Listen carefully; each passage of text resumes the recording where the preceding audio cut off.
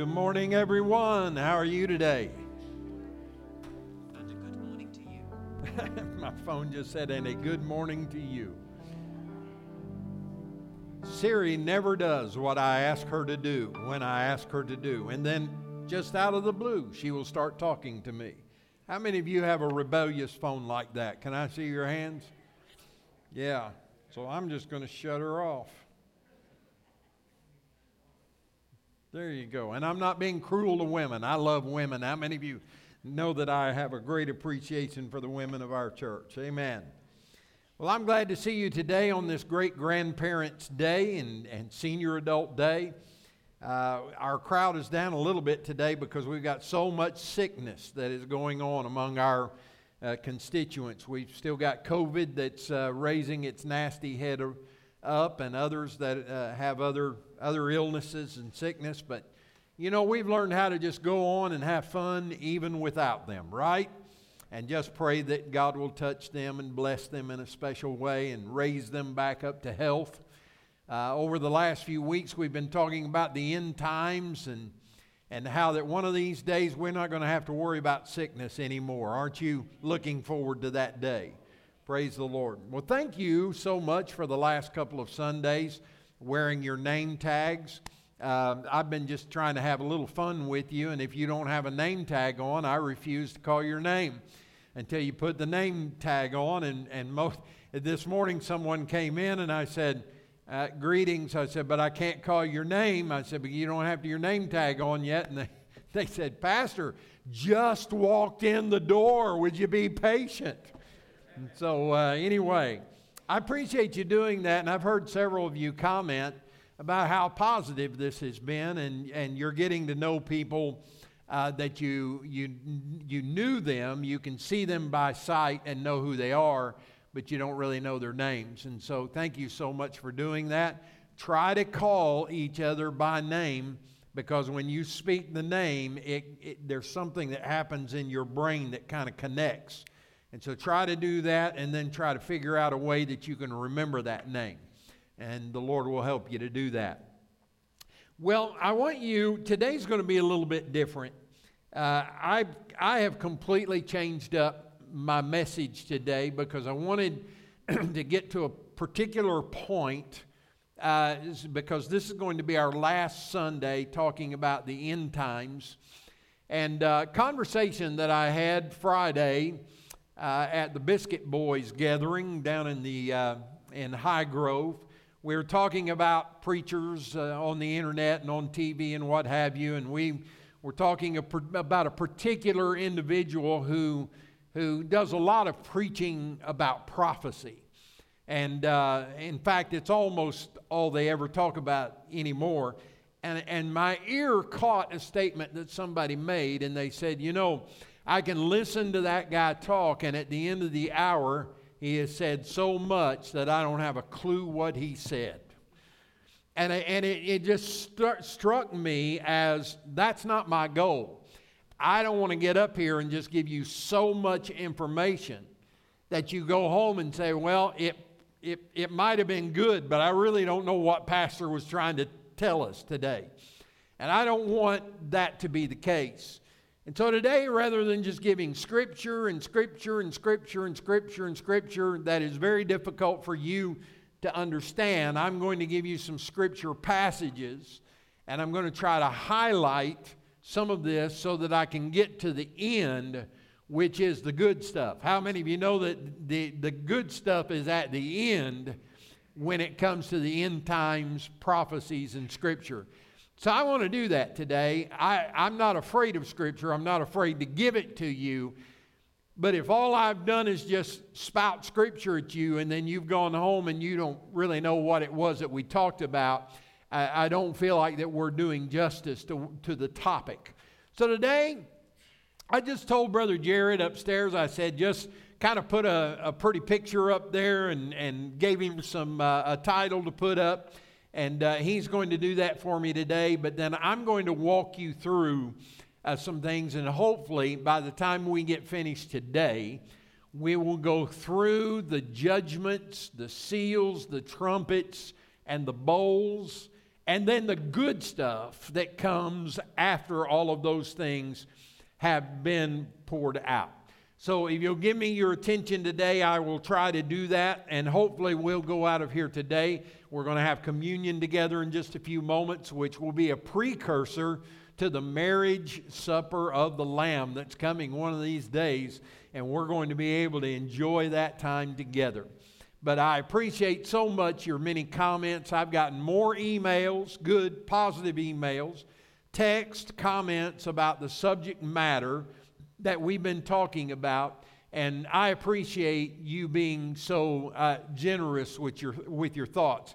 Some of you are way too generous to me, but I do appreciate it, and I love it. You're kind to your pastor, and the things that you speak are encouraging to me, and I appreciate it very much. But again, I'm not preaching for compliments. I'm trying to get some information that hopefully will help you to understand what Scripture has to say. So today, I'm going to share a few things with you. I'm going to move fairly rapidly and try to get to the place where we can wrap this all up and feel good about it.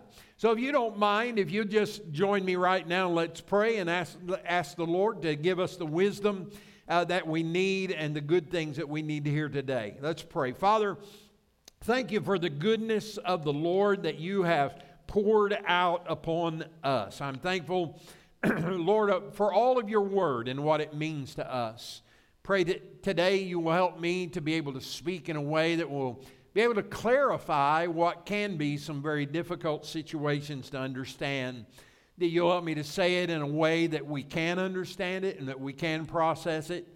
And that ultimately those things will bring us hope for the future, because that's really what it's all about. You gave us this information not to frighten us, but rather to give us hope that you intend to bless your people abundantly and in a way that honestly we can't even imagine. But Lord, we're going to do our best to hear today. Bring it to us in such a way that we can understand. In Jesus' name, amen. Praise the Lord. All right, as you know, we've talked about several things over the last few weeks. We've talked about the end times and some of the signs of the time that we could anticipate. We broke those apart, and we decided that when the rapture of the church came, that there would really not be any other signs that need to be fulfilled, because the rapture is imminent. And by that, we just simply said that Jesus could come at any time. How many of you believe that that's true? If we believe that, it should have an impact on the way that we live for Him and that we live in relationship with Him, is to know that He could come at any time. Not so much that I'm afraid that I'm going to be outside of His grace, because He has saved me by His grace. My name has been entered into the Lamb's Book of Life, and I really feel like that if the rapture takes place today, or if for some reason I leave this earth by way of the grave, I feel like that I'm okay with the Lord. I feel like that I'm saved, and so I don't go to sleep at night worried about that kind of thing, because the Lord has saved me. I'm literally looking for the rapture of the church. We talked about what that means, and how that when the rapture happens, everyone who is saved is going to leave this earth suddenly. In a twinkling of an eye, we're going to all be gone. And when that rapture takes place, we're taking the Holy Spirit with us. You know that's true, right? He's going with us. And so it's going to leave this earth in a very difficult place, in a very terrible time. Last week we talked some about the tribulation and how that different personalities and people would be involved, and the kinds of things that they would be doing. And we talked about the 144,000 witnesses, the two witnesses. We talked about the Antichrist, and we worked our way all the way up to the 3.5-year mark, where the Antichrist goes into the temple that has been built, the third temple that has been built. And he desecrates the temple by taking his place on the throne in the temple, telling the entire world that I am the Messiah. I am your Savior. I am the one who will be able to save you from your destruction and all of these things. In Scripture, it's called the abomination of desolation. You remember us talking about that? And when the abomination of desolation takes place, that's when Jesus says, okay, I've had enough. I'm coming to pour my judgments out upon this world. Now, Jesus loves us all very much. You know that, right? But from the very beginning, even the Old Testament prophets prophesied that Jesus would ultimately have the government of this world upon his shoulders. That everything that would ever happen on this earth would happen with him in charge. God's in control. You know that, right? Jesus is he has all authority right now. And as the time comes, he is going to mete out these judgments, and he will ultimately take his place on the throne of glory. So we had worked our way to this place now where Jesus is getting ready to unleash judgments upon those who are unsaved. So I want to move through those very quickly today and tell you what the meaning is. Now, I could tell you some fantastic stories today about horses and colored horses and red ones and white ones and all the different colors. But if you only get the colors of the horses and don't really understand what it represents, then it's not going to help you a whole lot. So today I simply, and I'm just going to be forthcoming with you today, I was able to get my hands upon this wonderful little Revelation prophecy chart that is published by David Jeremiah and Turning Point Ministries. And rather than typing out all of my notes, I thought I'm gonna tap into what Dr. Jeremiah has already told us. You can get one of these yourself by going to his website, give them your email, and in a couple of weeks it will come in the mail and you'll be able to have the exact same thing. But I want to share with you some of the synopsises and summaries that he uses as it pertains to these different judgments. So let's get started. First of all, last week we ended with this idea of the heavens erupting and saying, who is worthy to take the scroll and open the seals? Do you remember us talking about that? And the scripture tells us that no one in heaven was worthy to open the scrolls and to release the seals. No one was worthy until they remembered and realized that Jesus, who had paid the price, was worthy. Worthy is the Lamb who was slain to open the seals and release them. And that's where we are in this story. And so he begins with the seals. There are 7 seals. And the very first one, as it is opened, is seen. And before I start with the seals, let me remind you that the book of Revelation was written by a man named John. He was on the Isle of Patmos. And the scripture tells us at the very beginning of Revelation, it says that John said, I was in the Spirit on the Lord's day. And while he was in the Spirit on the Lord's day, the Spirit of God began to reveal these things to him in a way that was very mysterious in some ways, and yet in other ways it was very clear as to what God was trying to say. And so as he's writing and as he's seeing in this vision, he is seeing prophetically. He is seeing symbolically. And so these things that I'm about to tell you about are symbols of something that would manifest as Jesus begins to release them and his judgment upon the earth. So keep that in mind. So as we start talking about some of these things, it may seem very fantastic to you and very strange to you, but remember that this is a vision that God gave John when he was in the Spirit on the Lord's day. And so he begins to reveal the 7 seals. And the first one begins with a white horse coming out of the heavenlies. Now, this white horse is different than the white horse that Jesus is going to be riding when he comes back the second time. You remember the first time he came, we met him in the clouds in the rapture. And so he did not set foot back on the earth. But listen, he's coming again. And the next time that he comes, he's not only going to come to the earth, he's going to take over the earth, and he's going to finalize his judgments on the earth. So this white horse is a different one than the one he will be riding when he comes back the second time. So what does it mean? It is a release of warfare upon the earth that will come through a particular leader, a single leader who will come, and he will work his way to a place of power and release all kinds of warfare and fighting and that kind of thing up on the earth. Now, who do you think that might be? It is most likely going to be the Antichrist that is pictured on that white horse. Because you remember last week we talked about the 10 nations that would come together to try to destroy Israel, and they would fight together, but God protects Israel. God always protects Israel, and he refuses to allow Israel to be overtaken by the 10 nations.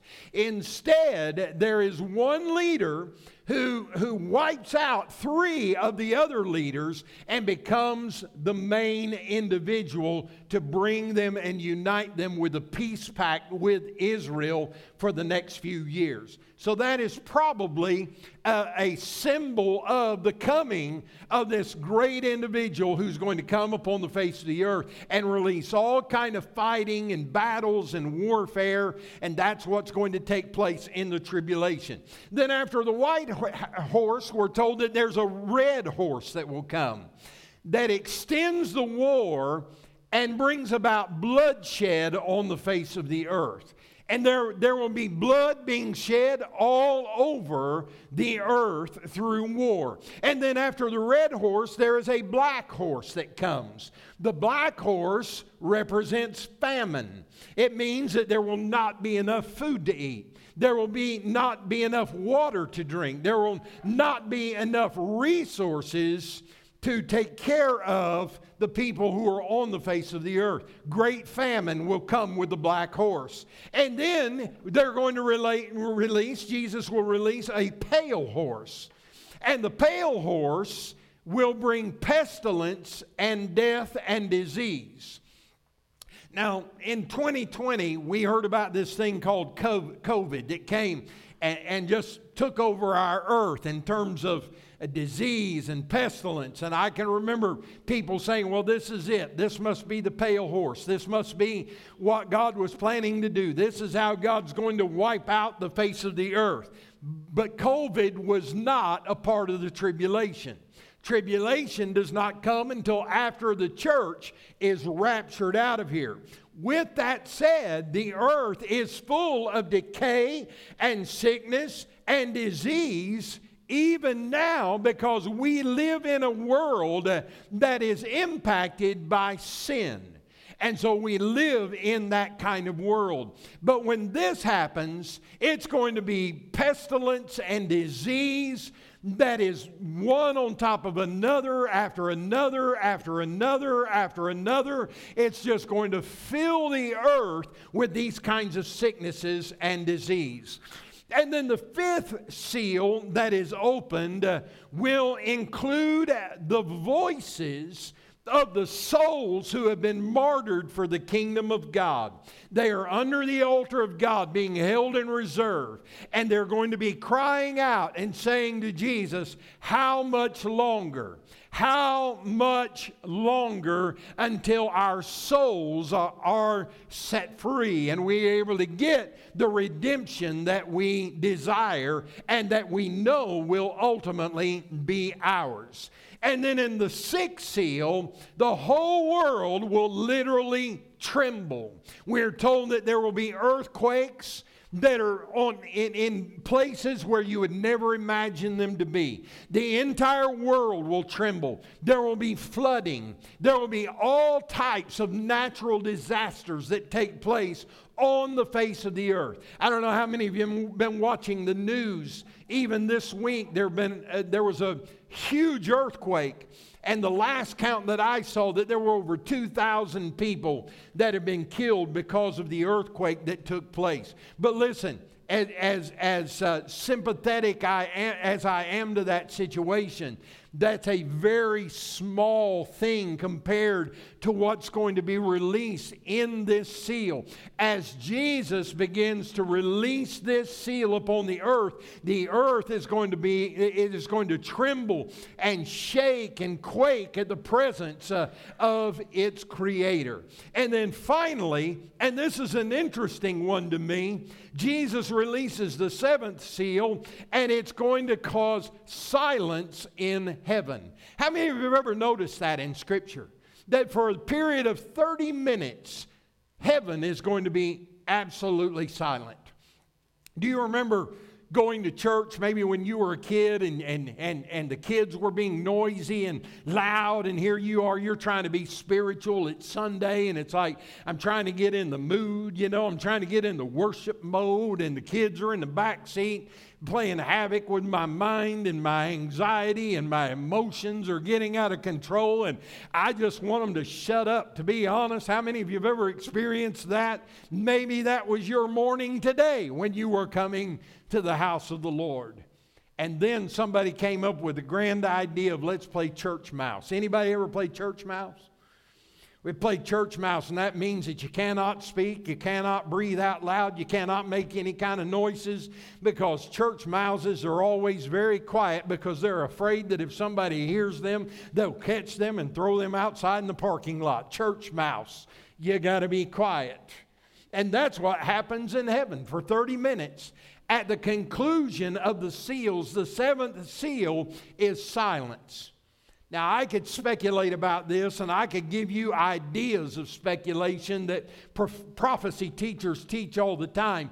But let me remind you that there's a lot of speculation that goes in to prophetic preaching and teaching. There are some things we simply don't know. There are some things we won't know until we get to the other side, and then it will be revealed to us. Why would there be silence in heaven at the end of these seals being poured out? And the answer to you is simply, I don't know. I know there have been many times that I've been amazed by something, and it took my breath away. Do you know what I'm saying? It took my words away. I was speechless. We used to sing a song around here that said speechless. And it's because we are so amazed at what we've just experienced that we literally become speechless. And I don't know if that's it. I don't know if there are other things that could be said about it or speculative ideas about it. I just know that at the end of the seals, the pouring out of these seals, that everybody in heaven who's there is just going to be speechless for a matter of a half hour. Well, let me talk about the half hour for a minute. Is it 30 minutes or is it heavenly, spiritual language? We don't know. We don't know because to the Lord 1,000 years is like a day, and a day is like 1,000 years, and we don't know if it's just a kind of speech that is spoken here, or if literally God is going to set a timer and say, for 30 minutes we're not going to breathe out loud, we're not going to speak out loud, we're not going to sing out loud, we're not going to do anything but be silent in this moment. I don't know. If you find out what it means, please let this man know, because it's speculation as far as I can tell. But it will also signal the idea that this movement of judgment is over. And during this time of silence, they're going to get the trumpets out. And then we're going to move into phase 2. There are 7 trumpets that will be sounded. The first trumpet will release hail and fire that is mixed with blood. Now, I'm going to say that again. I want you to let that sink in. Fire and hail that is mixed with blood. How many of you ever seen a real good hailstorm? Can I see your hands? Now figure that that's going to be mixed with fire. It's going to mix with the blood of people and animals. And it's going to be poured out upon the earth when the sound of the first trumpet is sounded. And then secondly, when the second trumpet comes, the scripture tells us that a mountain will be thrown into the sea. Now, I don't know. This idea of scripture and mountains has always puzzled me somewhat, because the scripture says that if you have faith as of the grain of a mustard seed, the mountains will have to obey you. You can literally remove the mountain into the sea, the scripture says, just by faith. I want to see the hands of everybody in the house today that you have literally moved a mountain in your lifetime. Can I see your hands? Exactly. None of us have. I remember an old song from years ago that has a phrase in it that says, faith, it allowed me to move a mountain, but I ain't never felt the need.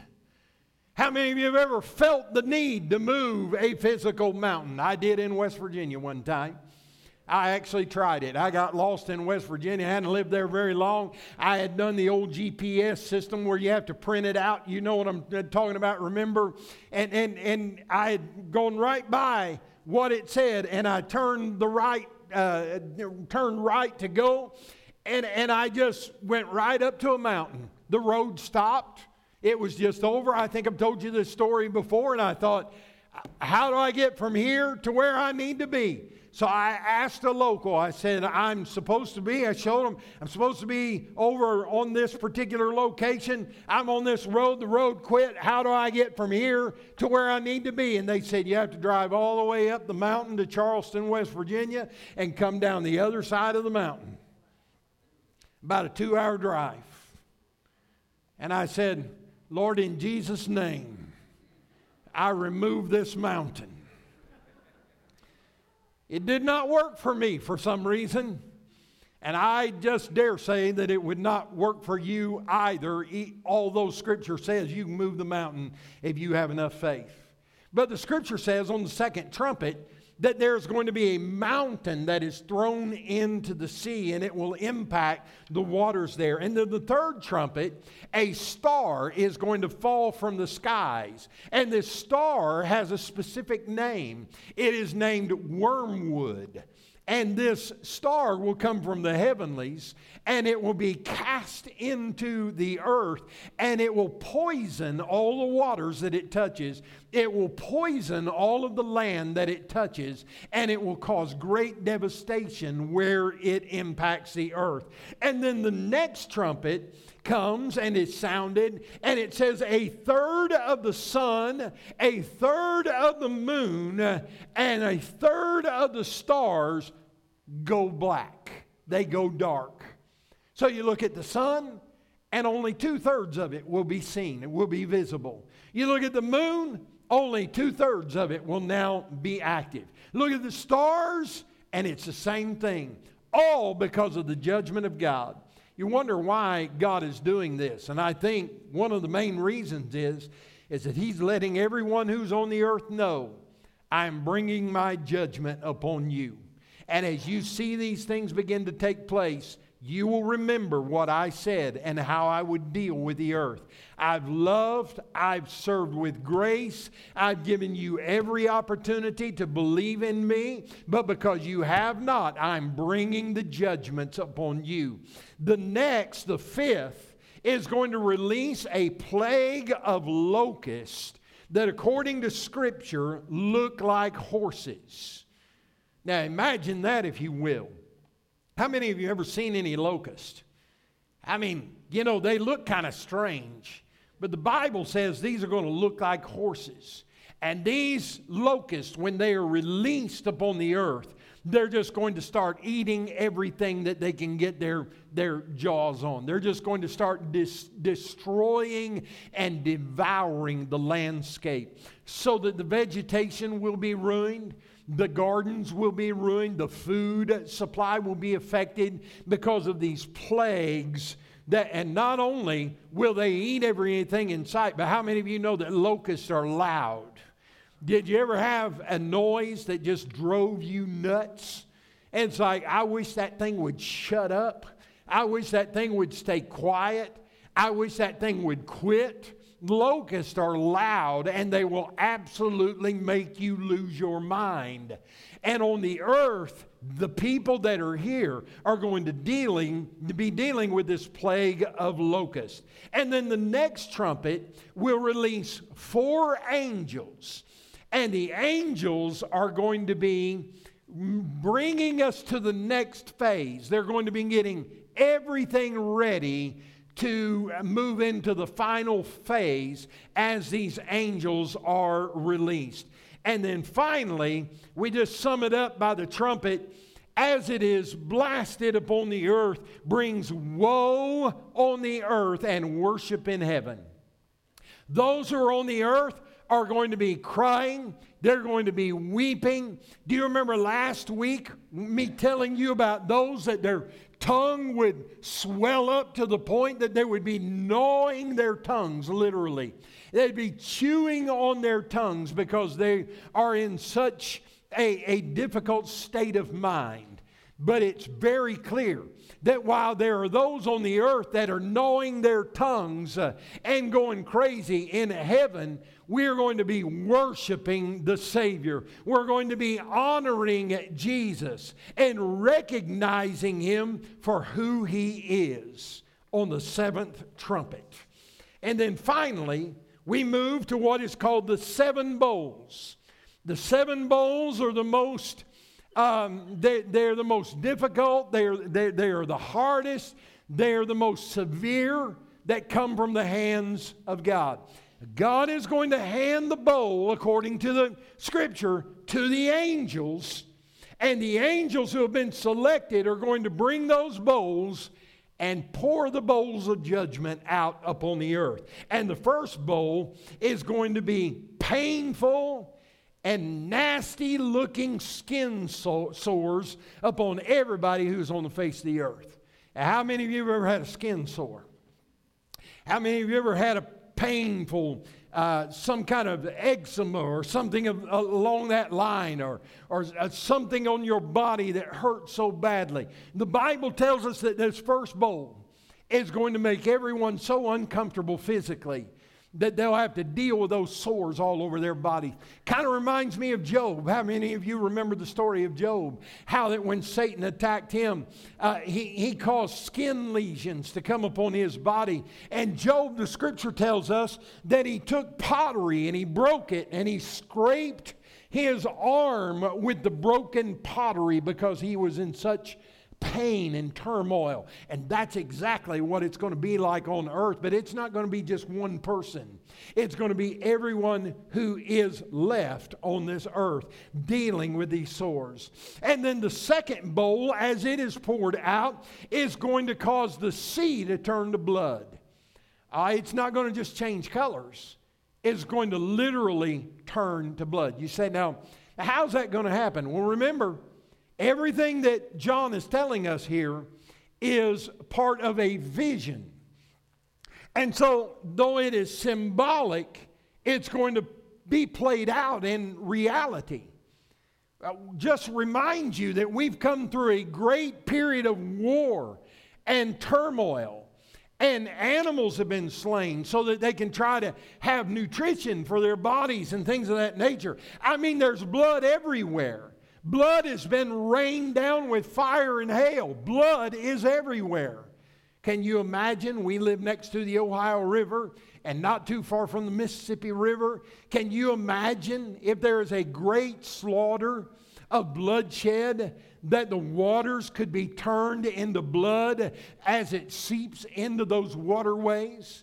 And can you imagine being down in the Gulf as the water comes down the Mississippi River and it is filled with the blood of people whose lives have been taken, whose wounds are open and flowing into the river? It could be something like that.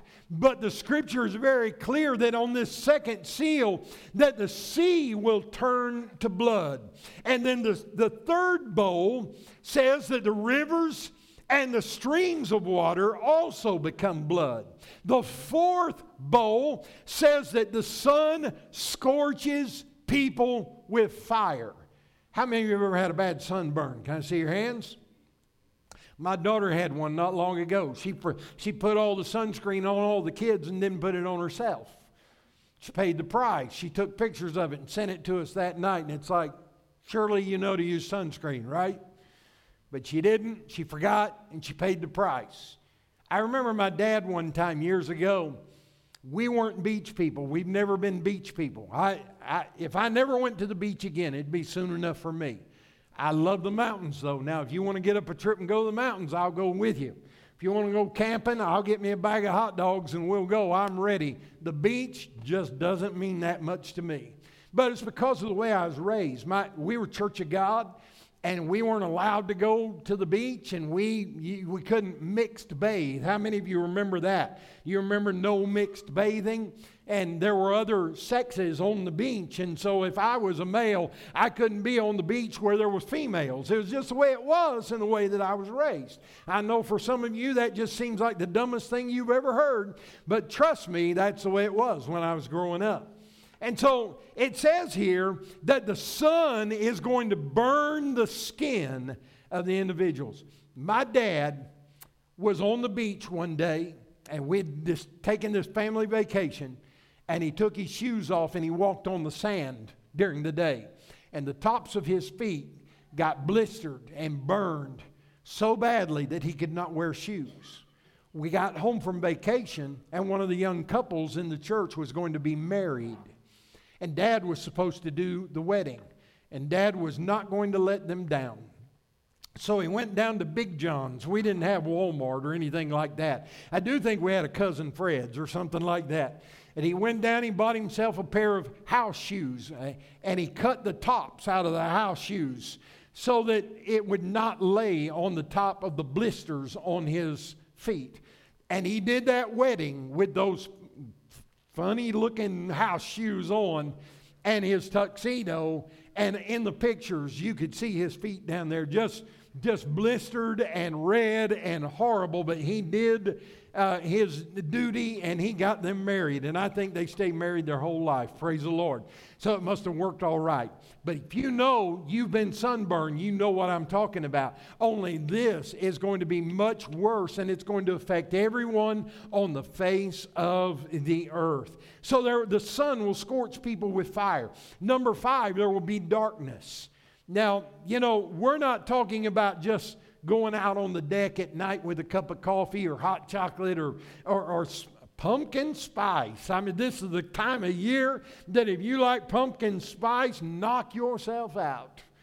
I don't really care for it all that much. Just give me plain old black coffee and I'm good to go. I'm just one of those tough guys. You know what I'm saying?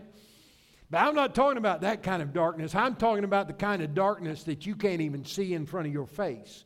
Darkness will come over the earth, and it will remain there, and they will live in darkness. And then the scripture, and this is very important because the 6th trumpet signifies that the Euphrates River will dry completely up. Well, why would that happen?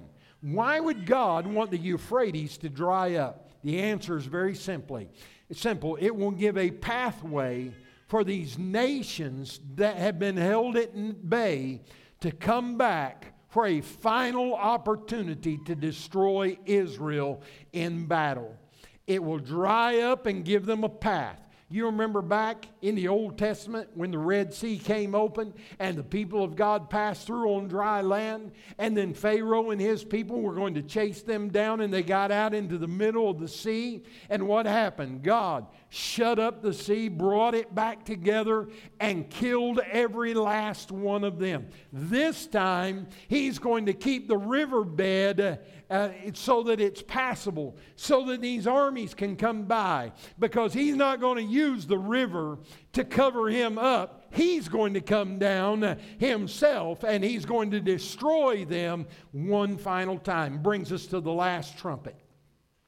The last trumpet says that when it is blown, the entire earth is going to quake. But it's going to be different this time, because it's going to be a sign to the enemy that this is the time for us to engage Israel and God's people, and we're going to overtake them at this time. It is a battle that you've heard of much in your lifetime. If you're a Christian, it is the battle of Armageddon. How many of you have ever heard Armageddon? And the war is going to break out. It's going to be crazy. And in that moment, at that time, is when Jesus is going to come back the second time. As the world is waging war and trying to gain all of this land and the opportunity to overcome, the battle of Armageddon is going to take place. It's going to be the greatest war that the world has ever heard of or seen or experienced. It's going to be far greater than World War I, World War II, the Korean War, any of the wars. This is going to be the mother lode of them all. And Jesus is going to let it go for a little bit. And then finally, Jesus is going to declare, I've had enough. And here he comes. He's going to come down on the earth. And this time, he's going to be riding a white horse. You remember us talking about the white horse earlier? That signified that there's going to be great evil on the earth and war and battles and that kind of thing. This time, Jesus is going to ride that white horse onto the earth. And you know who's going to be behind him? Everybody who's in heaven is going to be coming with Jesus out of heaven and on to the earth. And we're going to get to help Jesus fight the battle and right the wrong and pour out judgment upon this earth, because Jesus said he would have the final say. The government will be upon his shoulder. And here comes Jesus. And here comes the bride. And we're coming from the heavenlies, and we're going to come to this earth and straighten everything out. Kind of makes me want to go to heaven just so I can come back with Jesus. So chapter 20, verses 1 through 6, and I want you to open your Bible here and read along with me. Revelation chapter 20, verse 1 through 6. As we move into now what is called the millennium. Sometimes it's referred to as the millennial reign. How many of you know it's not going to take Jesus a long time to finish that battle at Armageddon? It's not going to take him long. He's going to pour out judgment, and he's going to do what he needs to do, and it'll all go very quickly because he will be doing it. Let's look at chapter 20, verses 1 through 6. I saw an angel coming down from heaven, holding in his hand the key to the bottomless pit, a great chain. And he seized the dragon, that ancient serpent who is the devil and Satan. Did you ever want to just smack the devil just one day, just for fun? You're about to get an opportunity to see him go down. And he bound him for 1,000 years and threw him into the pit and shut it and sealed it over him so that he might not deceive the nations any longer until the 1,000 years were ended. And after that, he must be released for a little while. Then I saw thrones, and seated on them were those to whom the authority to judge was committed. And I also saw the souls of those who had been beheaded for the testimony of Jesus and for the word of God, and those who had not worshipped the beast or its image and had not received its mark on their foreheads or their hands. Who's he talking about there? He's talking about those who had trusted Christ during the tribulation. Not talking about you and me. If we're saved now, the rapture takes place, we're going to heaven. But those who accept Christ and are somehow able to maintain their faith during the tribulation, they're going to have a reward here. And they're going to be set aside. Look at this. It says, they came to life and reigned with Christ for 1,000 years. They had been killed and destroyed, beheaded for their faith. But the Bible says that Jesus brought them back to life and allowed them to reign with Him for 1,000 years. This is the first resurrection. Blessed and holy is the one who shares in the first resurrection. Over such the second death has no power, but they will be priests of God and of Christ, and they will reign with Him for 1,000 years. Listen. We're going to reign with Jesus Christ during the millennial period. 1,000 years of peace. 1,000 years of joy. 1,000 years of something that most of us have never experienced on the face of this earth. For those of you who have had weak bodies and sick bodies and decaying bodies, I'm telling you about a time when you're going to be in the presence of the healer and you're going to be healed and made whole in your body. Your old body is going to be gone and your new glorified body will be active and you will be able to live in great peace and joy and harmony with Jesus Christ for 1,000 years. Doesn't that sound good to you?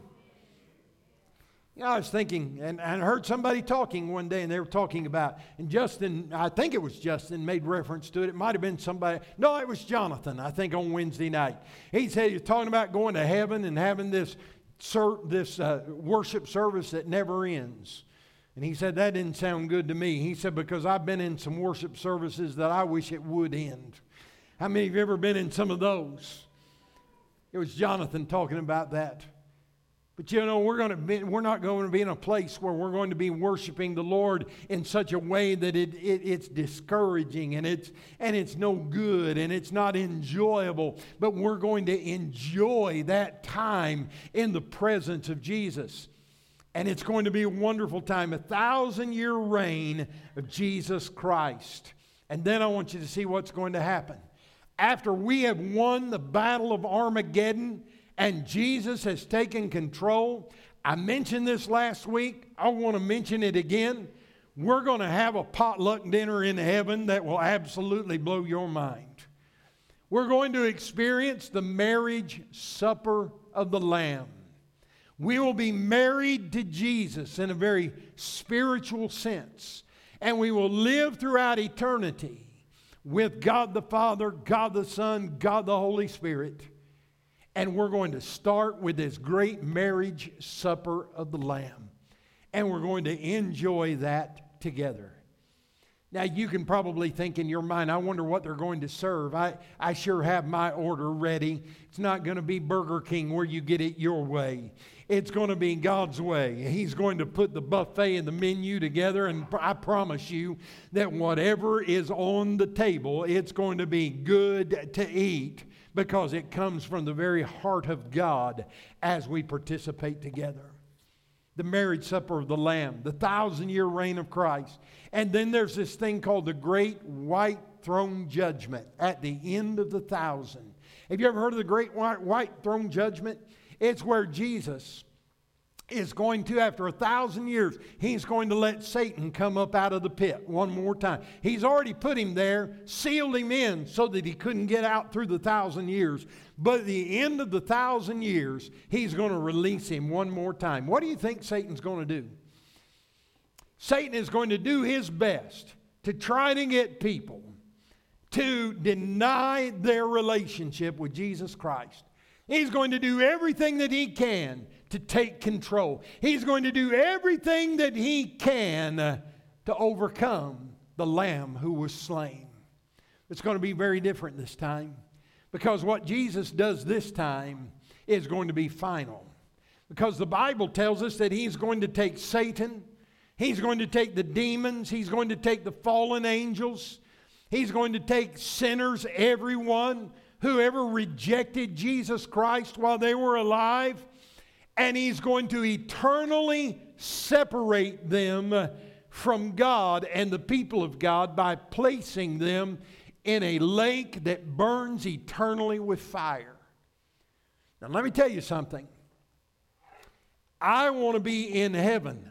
I don't want to be judged and placed in the lake of fire. And I get the choice. I get to make my choice right now on this earth. Don't forget, Ecclesiastes says that whatever way that the tree is leaning when it falls, that's where it's going to be. If you're leaning towards evil, if you're leaning towards the devil, if you're leaning towards the world, when your life is over, whichever way you are leaning, that's how you're going to fall, and that's where you're going to stay. But the good news is this. Those who are leaning towards Christ and leaning into Him, when we die, when our bodies fall, we're going to spend eternity with Jesus Christ. I don't know how you feel about that, but I am ready, ready, ready, ready, ready. Amen. And then you know what's going to happen? We're getting ready to have communion here in just a moment. But the Bible says, if I had time, and you need to read chapters 21 and 22, He's going to create all things new. We're talking about this on Wednesday night. I encourage you to come. We're going to talk about all things new. But notice that it does not say that God is going to create all new things. It says He's going to create all things new. In other words, this creation that came from the hand, the Bible says that everything that was created by Jesus Christ. Is that true?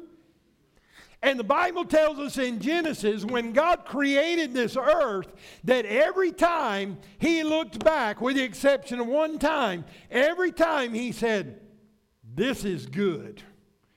This is good." So why then would Jesus decide to destroy it all and start all over again? Is He going to do that? Or is He going to purify the original creation and make it useful once again? He's going to give us the same bodies. He could look at my body and He could say, "You know, Rob, I'm really sorry about that. I really am. I'm sorry about it. We're going to make it right. When you get up here with me, I'm going to give you a brand new one. It won't look anything like that. You won't be tall. You won't be, whatever. I'm sorry. I messed up the first time, but I'm going to make it right."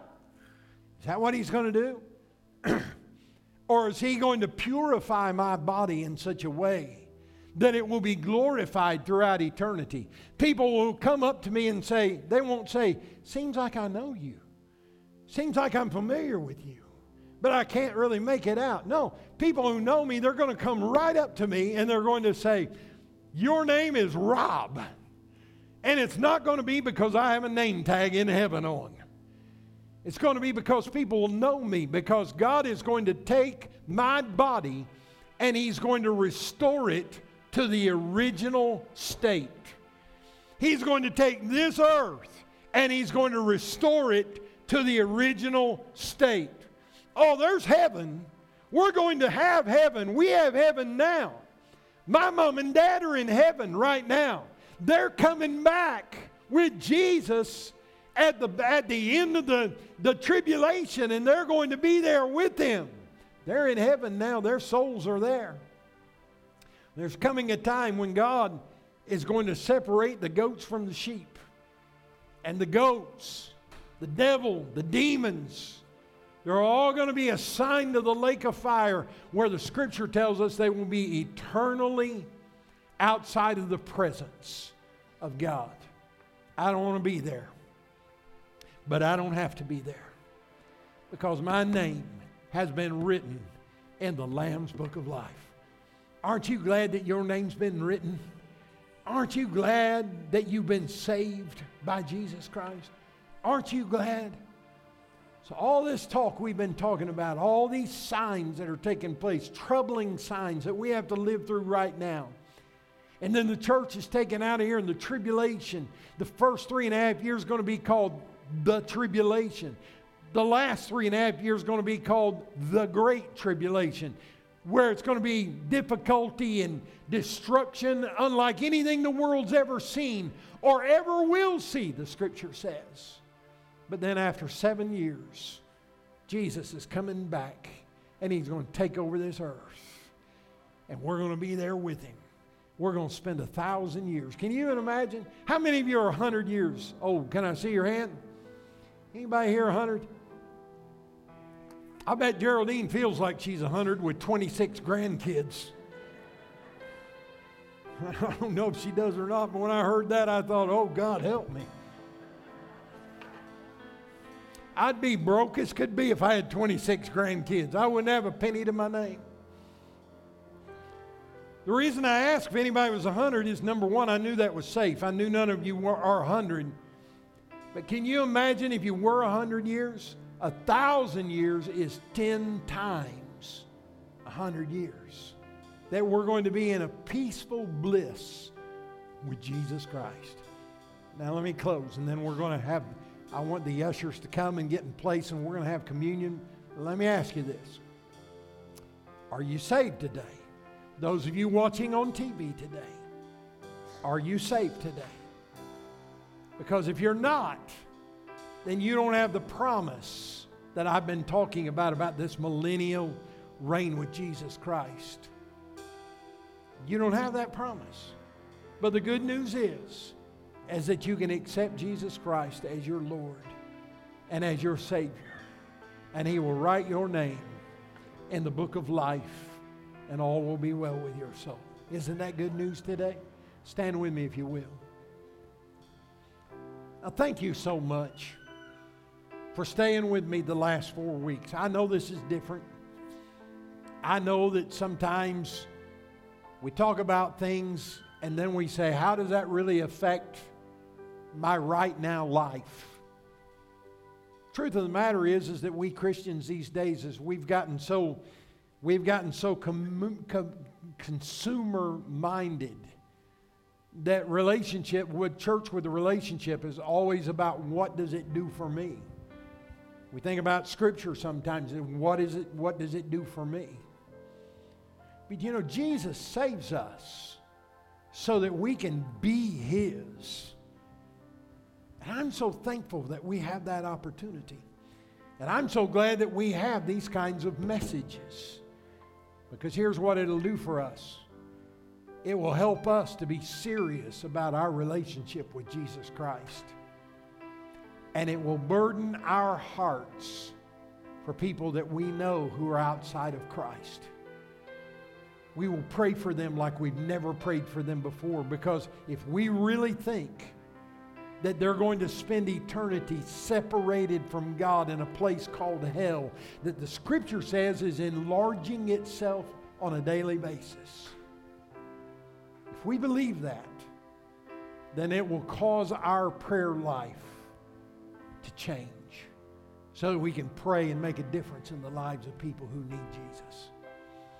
So today as we close, we're going to worship, we're going to sing. I want you to come, get the communion elements, and then just stay down here in the area.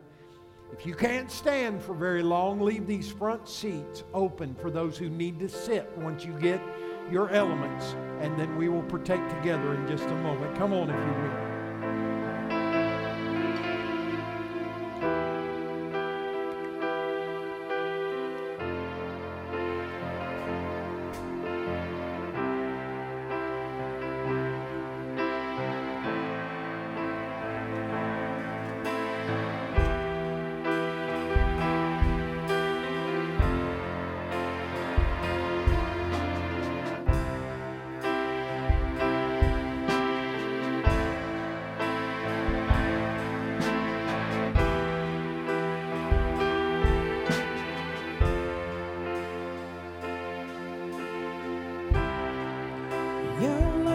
Devoted like a ring of solid gold, like a vow that is tested, like a covenant of old. Your love is enduring.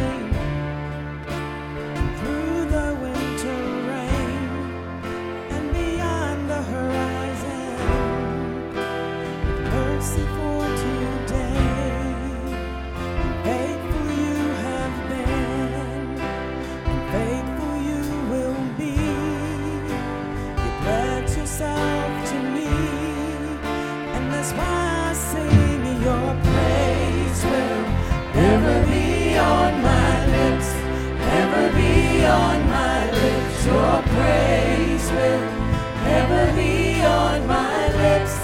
Ever be on my lips. Your praise will ever be on my lips.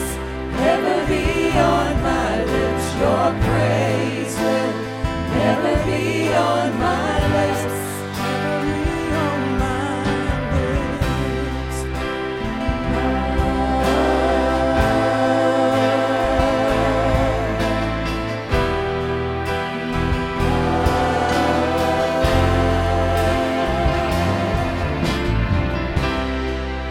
You father the orphan.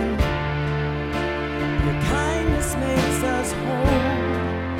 You shoulder our weakness, and your strength becomes our own.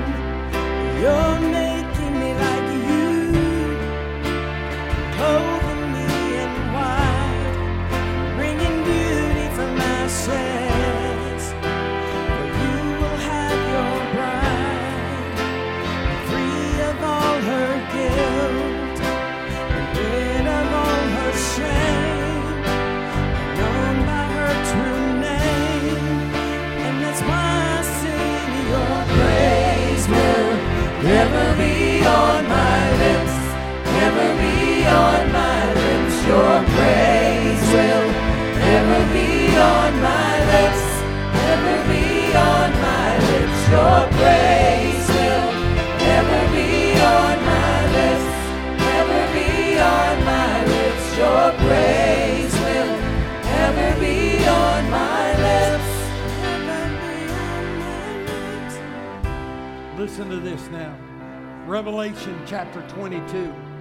Then the angel showed me the river of the water of life, bright as crystal, flowing from the throne of God and the Lamb through the middle of the street of the city. On the other side of the river was the tree of life with its 12 kinds of fruit, yielding its fruit each month. The leaves of the tree were for the healing of the nations. No longer will there be anything cursed, but the throne of God and the Lamb will be in it, and his servants will worship him. They will see his face. His name will be on their foreheads. And night will be no more. They will need no light or lamp or sun, for the Lord God will be their light, and they will reign forever and ever. And he said to me, these words are trustworthy and true. And the Lord, the God of the spirits of the prophets, has sent his angel to show his servants what must soon take place. And behold, he said, I am coming soon. Blessed is the one who keeps the words of the prophecy of this book. And I, John, am the one who heard and saw these things. And when I heard and saw them, I fell down to worship at the feet of the angel who showed them to me. But he said, oh, don't do that. I'm a fellow servant with you and your brothers, the prophets, and with those who keep the words of this book. Worship God. And he said to me, do not seal up the words of this prophecy of this book, for the time is near. Let the evildoer continue to do evil, and the filthy, let them still be filthy, and the righteous still do right, and the holy still be holy. Behold, I say, I am coming soon, bringing my recompense with me, to repay each one for what he has done. I am the Alpha and Omega. I am the first and the last. I am the beginning and the end. Blessed are those who wash their robes, so that they may have the right to the tree of life, and that they may enter the city by the gates. Outside are the dogs and the sorcerers and the sexually immoral and the murderers and the idolaters and everyone who loves and practices falsehood. I Jesus, have sent my angel to testify to you about these things for the churches. I am the root and the descendant of David. I am the bright and morning star. The Spirit and the bride say, come. And let the one who hears say, come. And let the one who is thirsty come. And let the one who desires take the water of life without price. I warn everyone who hears the words of the prophecy of this book, if anyone adds to them, God will add to him the plagues that are described in this book. And if anyone takes away from these words of the book, of this prophecy, God will take away his share in the tree of life and in the holy city, which are described in this book. And he who testifies to these things says, surely, surely, I am coming soon. And then he says, amen. And follows his amen with, come, Lord Jesus. How many of you could pray that prayer today? Come, Lord Jesus. I'm ready. I'm watching. I'm looking. I'm anticipating the coming of my Lord and Savior, Jesus Christ. I'm so glad you're ready, but if you're not, now's your day of salvation. Make sure of it. Jesus, before he left his disciples, he said, I want you to remember what I did for you. And every time you take of the bread and the cup, I want you to remember the significance of what I did. Because for all of this to be ours, it required the death of the Lamb who would pay for our sins. And you know that Lamb is Jesus Christ, right? And he gave them the bread and he said, take this, break it, and receive it. And when you do, remember that my body was broken for you. Take a moment and think about that and worship the Lord for his body. Thank you, Jesus. And in like manner, he took the cup and he said, I shed my blood for you. And then he said, take it in remembrance of me. Receive it.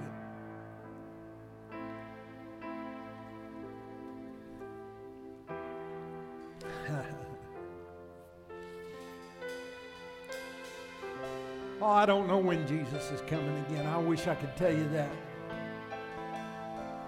And even the things that I've talked to you about, you know, there's so many levels and depth of truth that we didn't even scratch over the last 4 weeks.